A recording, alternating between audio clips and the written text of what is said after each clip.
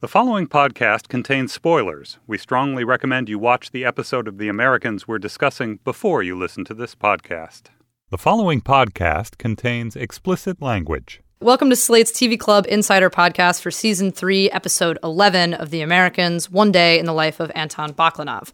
This week, we're going to talk to the writers of Episode 311, Tracy Scott Wilson and Stephen Schiff.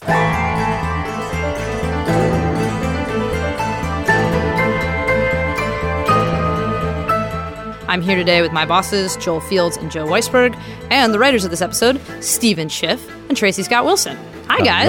Hello. Hey. So, Tracy and Stephen, before we jump into this episode, I'm curious about your background. You guys are not strictly television writers.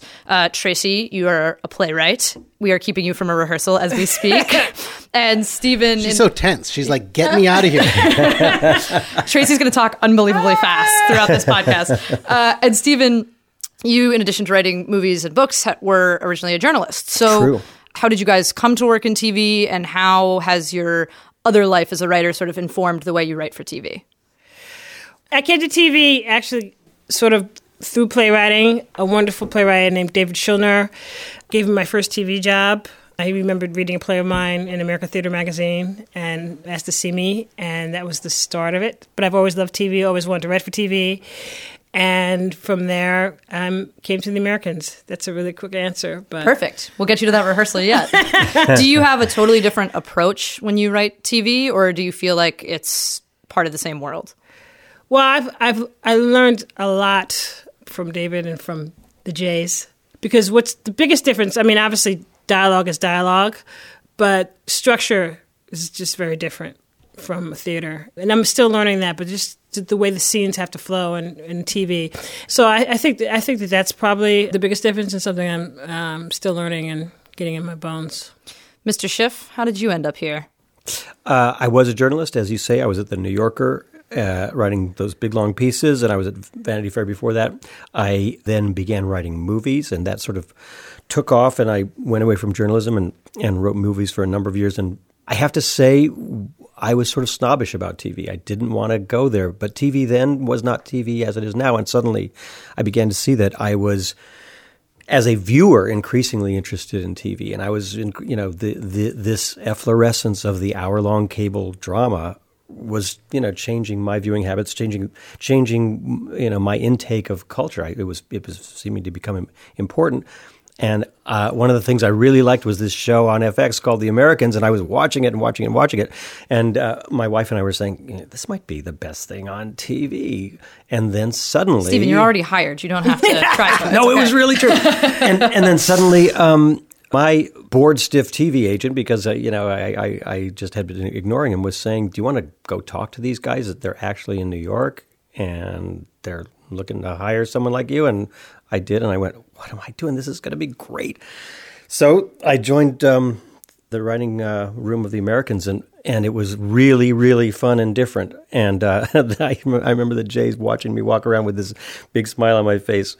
And I loved collaborating. I loved breaking a story in this way with a room full of brilliant people. I loved how fast it was in the movie business. It ain't fast. I was going to say the pace is what I would assume would be the biggest jump, not just from theater, but especially jump. From movies to TV would be a huge Unbelievable difference. Jump. But that speaks to another aspect about TV that I think is very different. I mean, there are obviously playwriting and movie writing teams, but in TV, you not only collaborate in the room, but as is with this episode, you guys collaborated on the script, and Joel, you guys often write together. Actually, I don't think you've written a script, just you, Joe, or just you, Joel, since season 1, right? You guys have done all of yours together now. Yeah. I guess I'll start with Tracy and Stephen, particular to this episode, but guys, you should, chime in as you are wont to do. What is the process like? Every team, I'm sure, is different, but you guys don't always write together, obviously, and you've written with other writers on the show. Stephen, you wrote an episode with Stu Zickerman last year, and did you write one with Peter before? No, you and Peter are just always cavorting together. Yeah, no, we just hang out. You were one with Stu also. You've each written one with Stu, right? No, not me. No, I hang out with Stu as well. This is where the confusion is coming in. With this episode in particular, how did you guys collaborate on writing it, going from the story to the actual script? Can you walk us through just how you guys kind of broke it down? Who did what? Well, we had worked together closely on episodes 5 and 6. That's right. Your episodes were back to back. We're back to back, and the way we were doing it this year, we were cross-boarding, so we were doing sort of 2 episodes at once. So we were already sort of teamed up and feeling like a team from that. Because when your stories are close together, even if you're not writing together, inevitably you're working closely with whoever's next or before you, because story continuity and who's doing what and things like that. And also, I mean, the way this show works in general, story is all of ours to share. Kind of, we develop, we break it, and then it falls where it falls. It's not sort of, this is my story and I'm getting it and you're not getting it in episode 6. No, it falls where it falls, and so we're all kind of writing it together and figuring out together. And sometimes one of us will write something that winds up 3 or 4 episodes later in someone else's script. It's just the way it is. So we had a sort of collaborative feeling for each other to begin with. But then we broke down different storylines in the script for each person. I'm nodding. I didn't realize. No, I'm handing it to you now to finish. Yeah. We're collaborating. Yeah, no, it felt very easy, actually. I only collaborated once in my regular life, and it was a horrible disaster. So I was a little scared, but then, as Steven says, getting to know him doing 5 and 6, and it was just really very easy, and really it was quite healing actually from that bad. This is an episode that had a certain level of romantic, explicit intensity, let's say, and as I recall, you mean there sex? There was some sex in this episode, and there was one scene in particular that I think you guys worked on the telephone, but there may have been some people overhearing you work on that. Yes, there was a sex scene I was very excited to write, and me and Steven were editing the script. It was it was very early in the episode, very early scene. Yeah, and we ended up talking about it for 30 minutes, and at one point, Karen, my partner, came in the room and was like, "You're still talking about that?"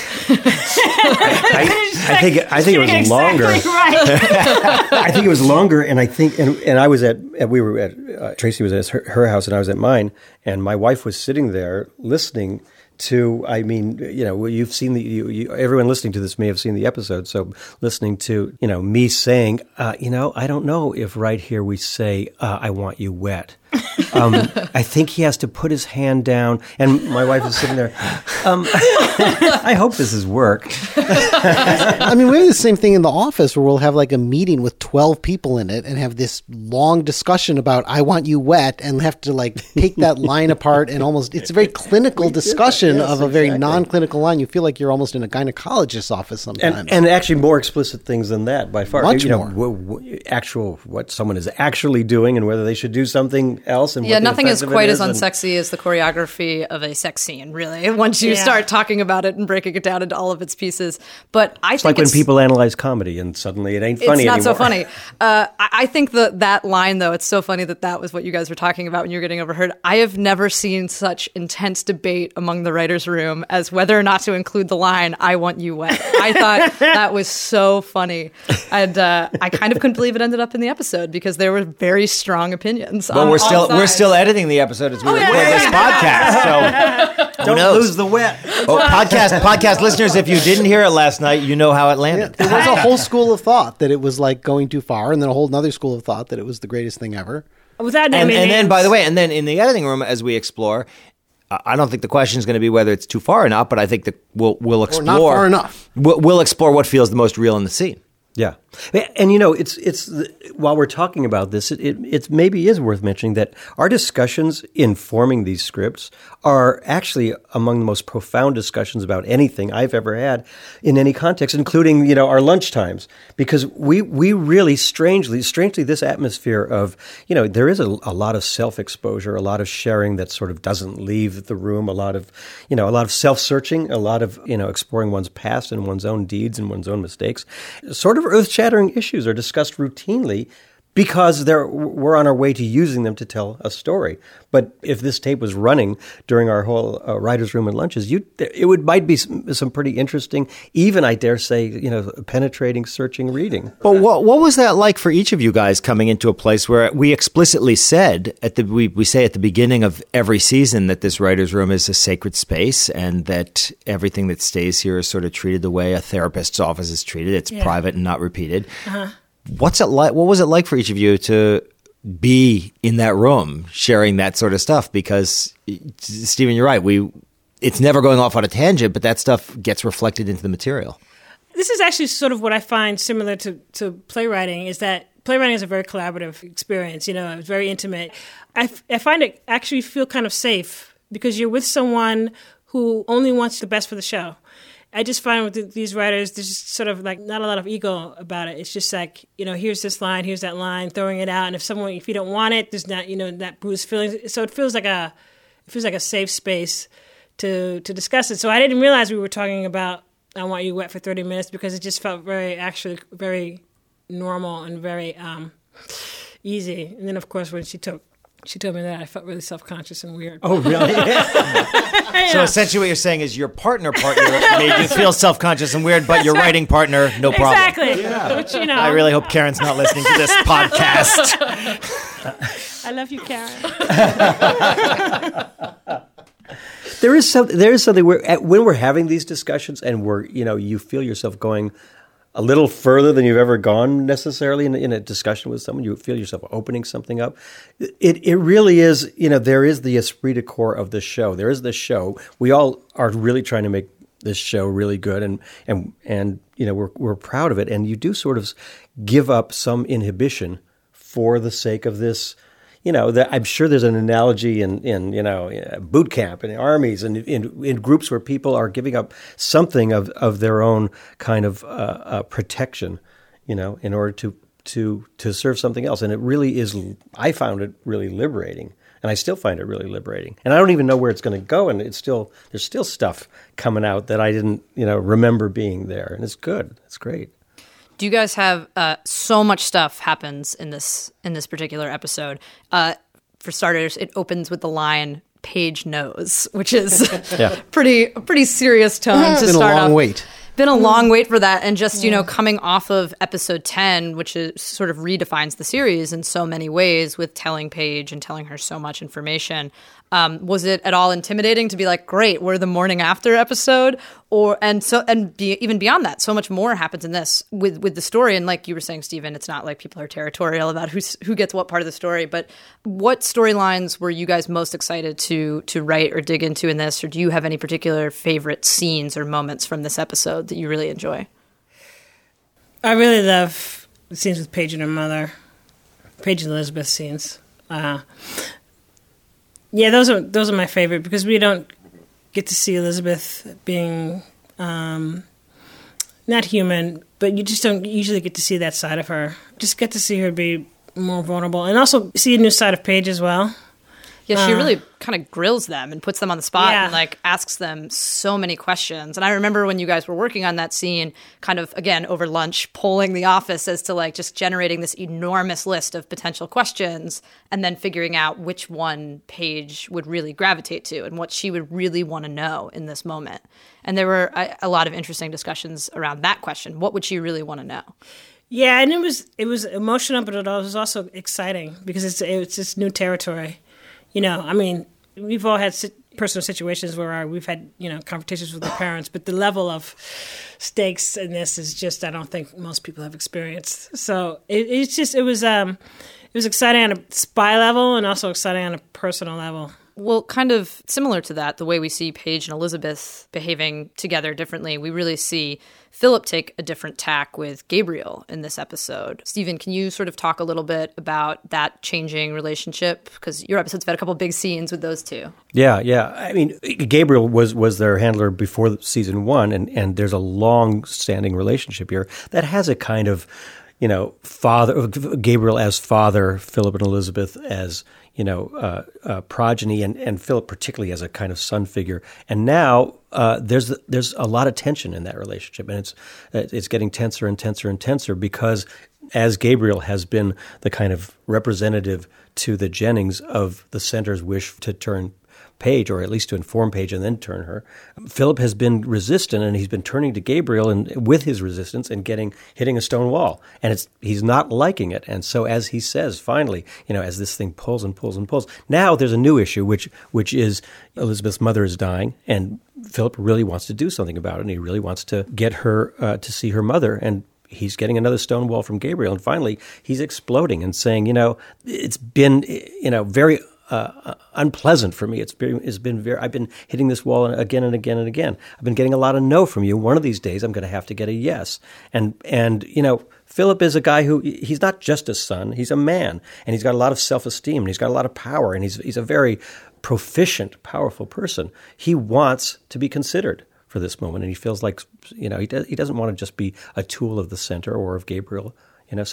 So there's tension there, and it's exploding. It's about to explode. Matthew would so appreciate that explanation much more than when I called him a house husband earlier this season. I heard that. He's a powerful house husband. Yes, that was a way better breakdown.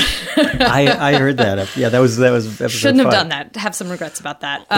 Well, another relationship that we see really changing or evolving in an unexpected way is with our title character of this episode, Anton, who started as a smaller character actually in your episode last season, Stephen. Yeah. And now we see his relationship with Nina is starting to change. And I think Nina is sort of taken by surprise with the way their relationship has changed. As he says to her, I thought you were another inducement. I thought that you were another just woman that was here. But she discovers this letter that he's writing to his son, this sort of epic tome, and really looks at him in a new way. Can you guys just talk a little bit about both what you were thinking in bringing these two very different characters together, but also how Nina, who we've seen jump into a lot of different relationships for a lot of different reasons, what she's thinking right now with regards to Anton? Anton, of course, has been working on this stealth project for the Russians and not getting very far because he hasn't had what he needs. So he's sort of languishing, and they send Nina after him, and they want to see what's really going on with him. And Nina is someone who has always been tossed around by men, always has used men. She's a survivalist really in the world of men. And suddenly there's this person who's touching her in a different way, and he has. We see in this episode that there are similarities between his situation and hers. He says, I can't believe what these people did. They traded me back and forth. And she says, I've been traded too by these people. He came from Russia. He can't believe there are people who would do this to him. She can, and she's snooping around like she's supposed to do. And she finds this document that he's been working on, and she starts reading it. It doesn't take her long to be moved by it and to begin to have feelings that she's very, very, very unused to. She's overtaken by her feelings. And in this one scene that I really like in the episode and that the actors perform so beautifully, which is in the dining facility of the scientific facility, they're sitting there talking, and Anton is really being open about his feelings about what's happened to him. And she actually lets it be known that she's found this document, that she knows his son's name, and that she's not going to turn him in. She thinks he should keep writing it. And they suddenly all sorts of veils are falling between them, and it's sort of, her feelings are galloping away from her. And he says, why? Meaning, why won't you turn me in? And she says, genuinely, I don't know. Something's happening here. And in Annette's performance, I was just overwhelmed by her performance. You can really see it. As soon as we broke the story that Nina was going to be going back to the Soviet Union, even though she was going to prison, we knew that her story was going to intersect with Anton's.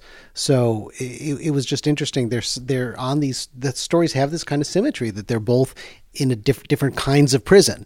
And it was obviously she was going to get there in a circuitous way by way of Lefortovo. And I don't think we really knew early on what the shape of her relationship with Anton was going to be, but we could feel early on that there was going to be something very powerful and intense there. And seeing it start to form itself and shape itself in these episodes has just been great.